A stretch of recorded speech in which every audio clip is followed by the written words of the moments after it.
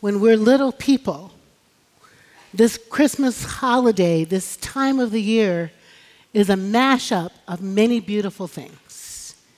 It's lights twinkling on the tree, making us think about a starry, starry night when wise men and shepherds looked up in the sky and found their way to the babe in the manger.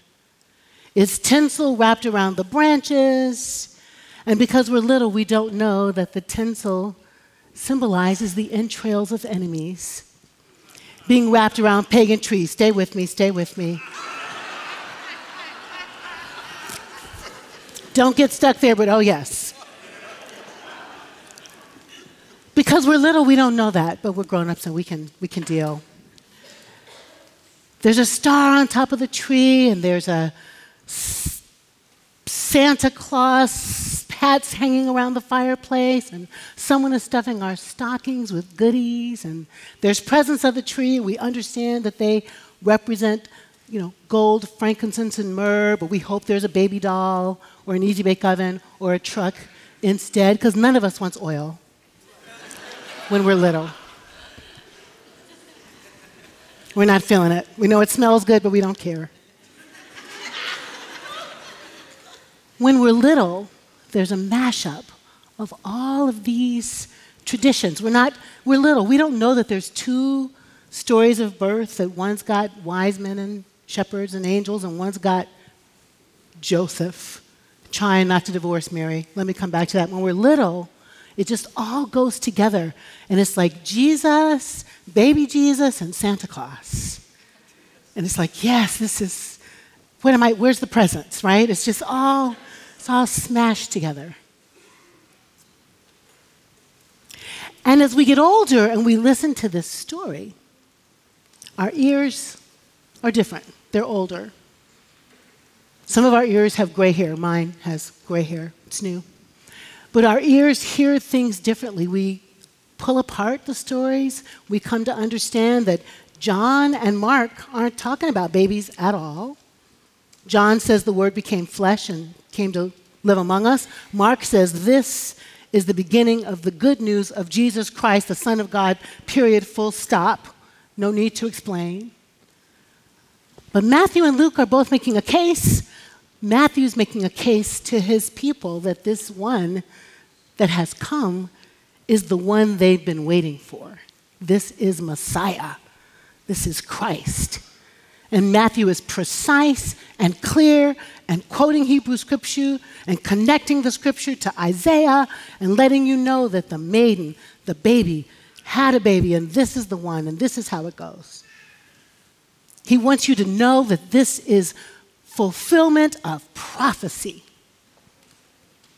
And he wants us to understand the miraculousness of this story. God can do anything. Same God that opened seas, same God that lets you go through on dry land, same God that snatches people out of the lion den, same God makes a way out of no way. This God can get people having babies. It's like a midwifey God that can do this. Sarah was too old, boom, baby.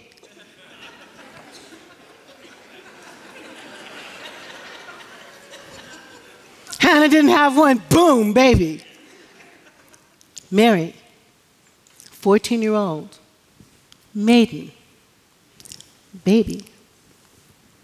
And because our ears are older, we're like, okay, let me try to make this work out in my mind. Did he say by the Holy Spirit? And does that mean if she was a virgin, did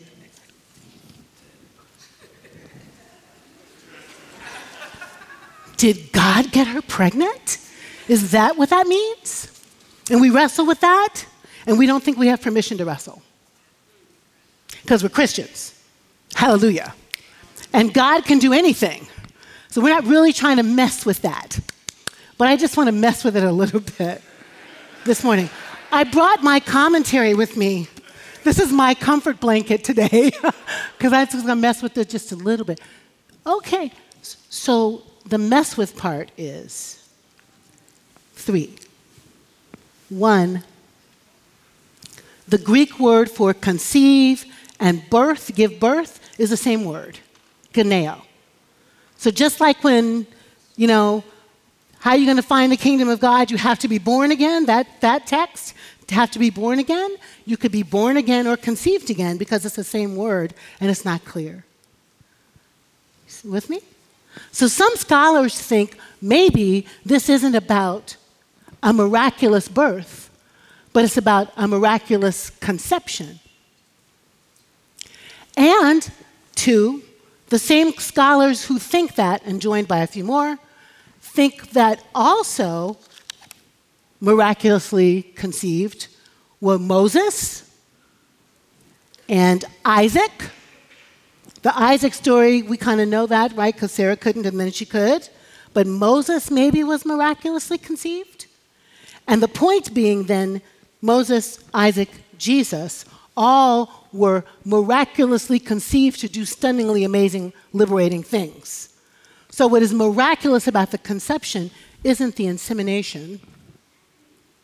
It's the intention of God to raise up a leader. Are you with me?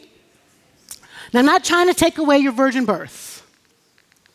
I'm really not. I'm just messing with it a little bit.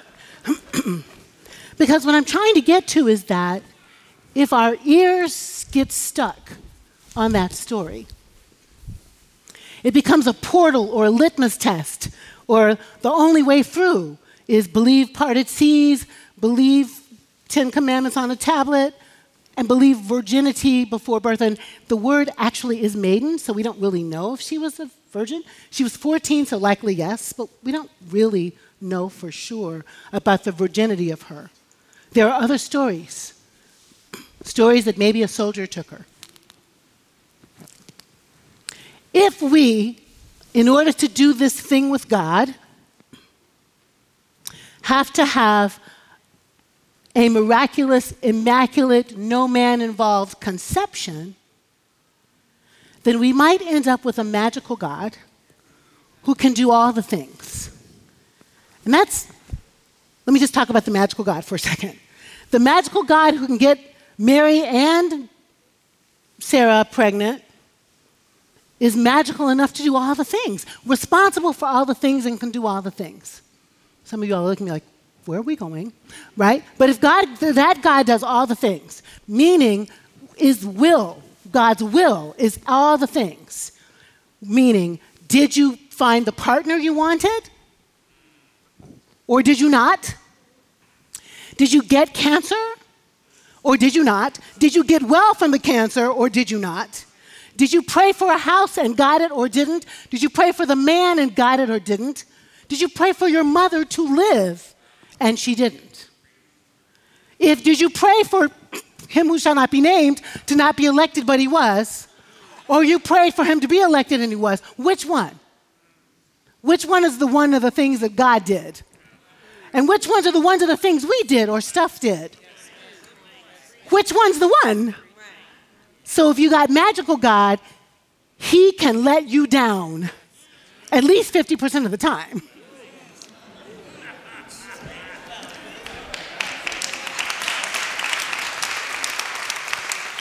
And notice I call that God he just for fun. I mean, that God, they can let you down.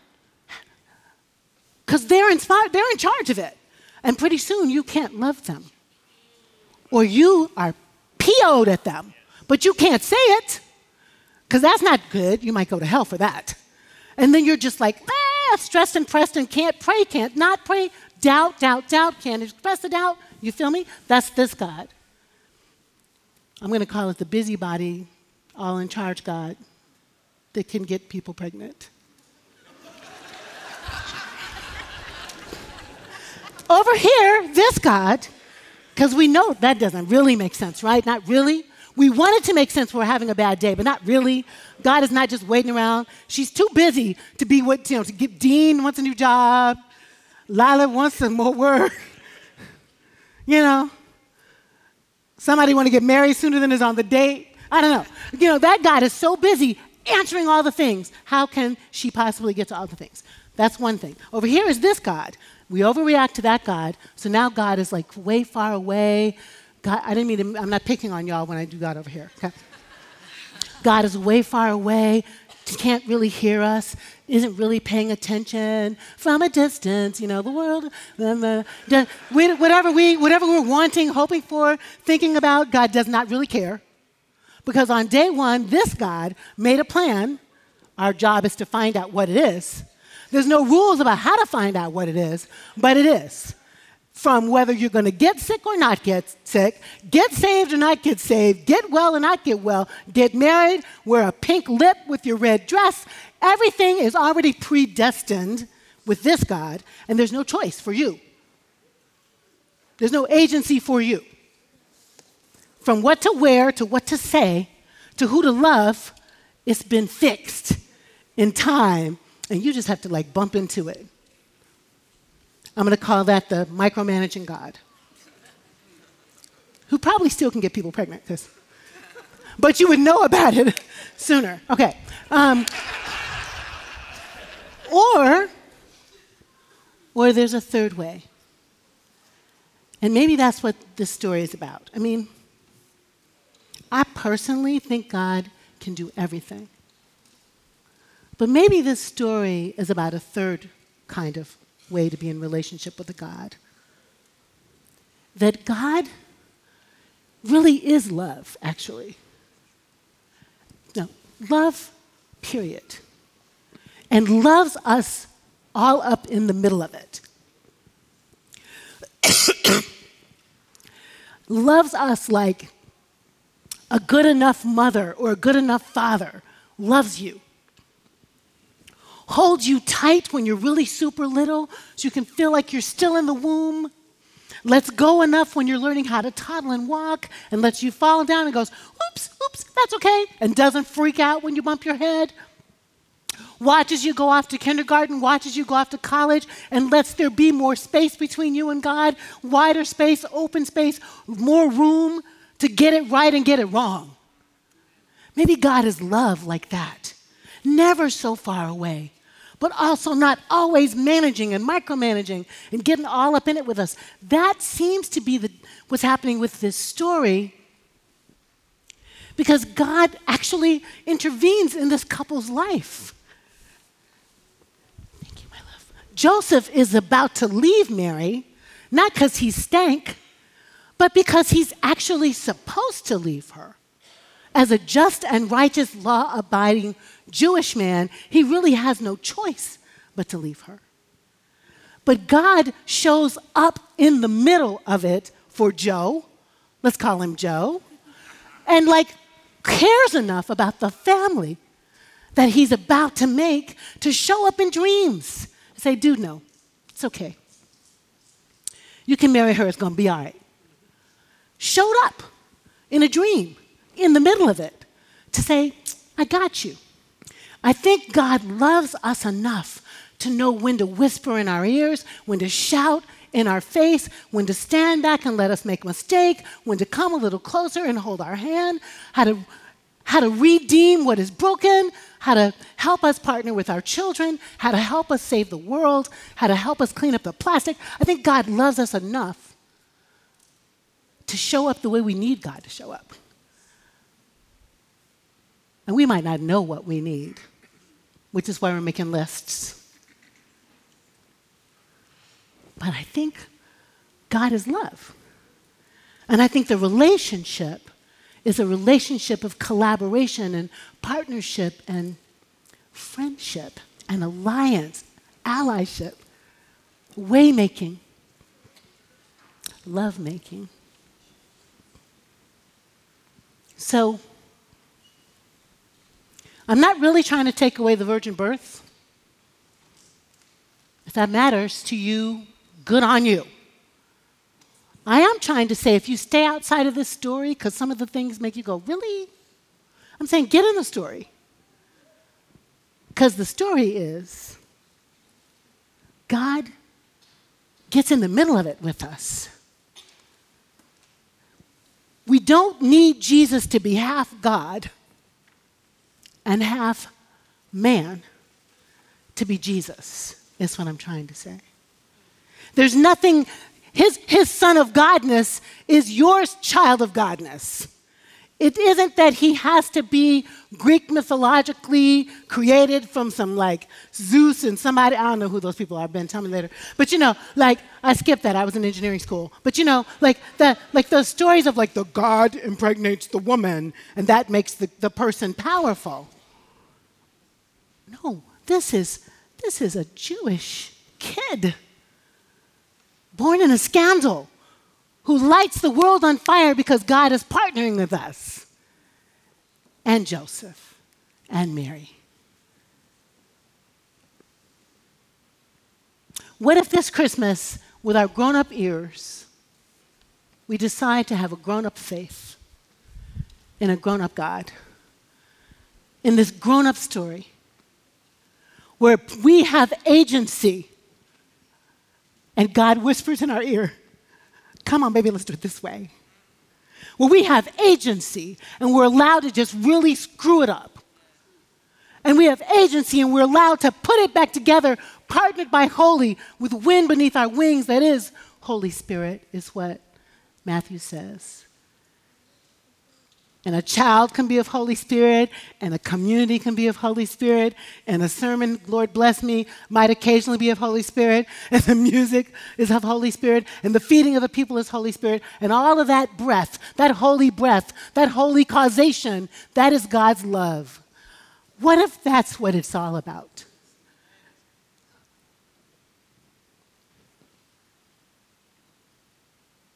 Can we still have Christmas?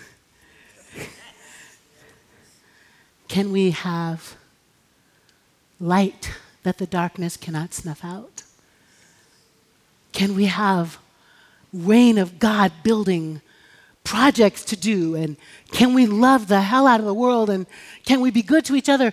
And isn't it true that every baby causes us to both lose our minds and love the world a little better? I'm so this year needing a grown-up, not so magical God, but a partner and a collaborator and a waymaker and a model for living. That's what I want for Christmas. How about you? Amen. Amen.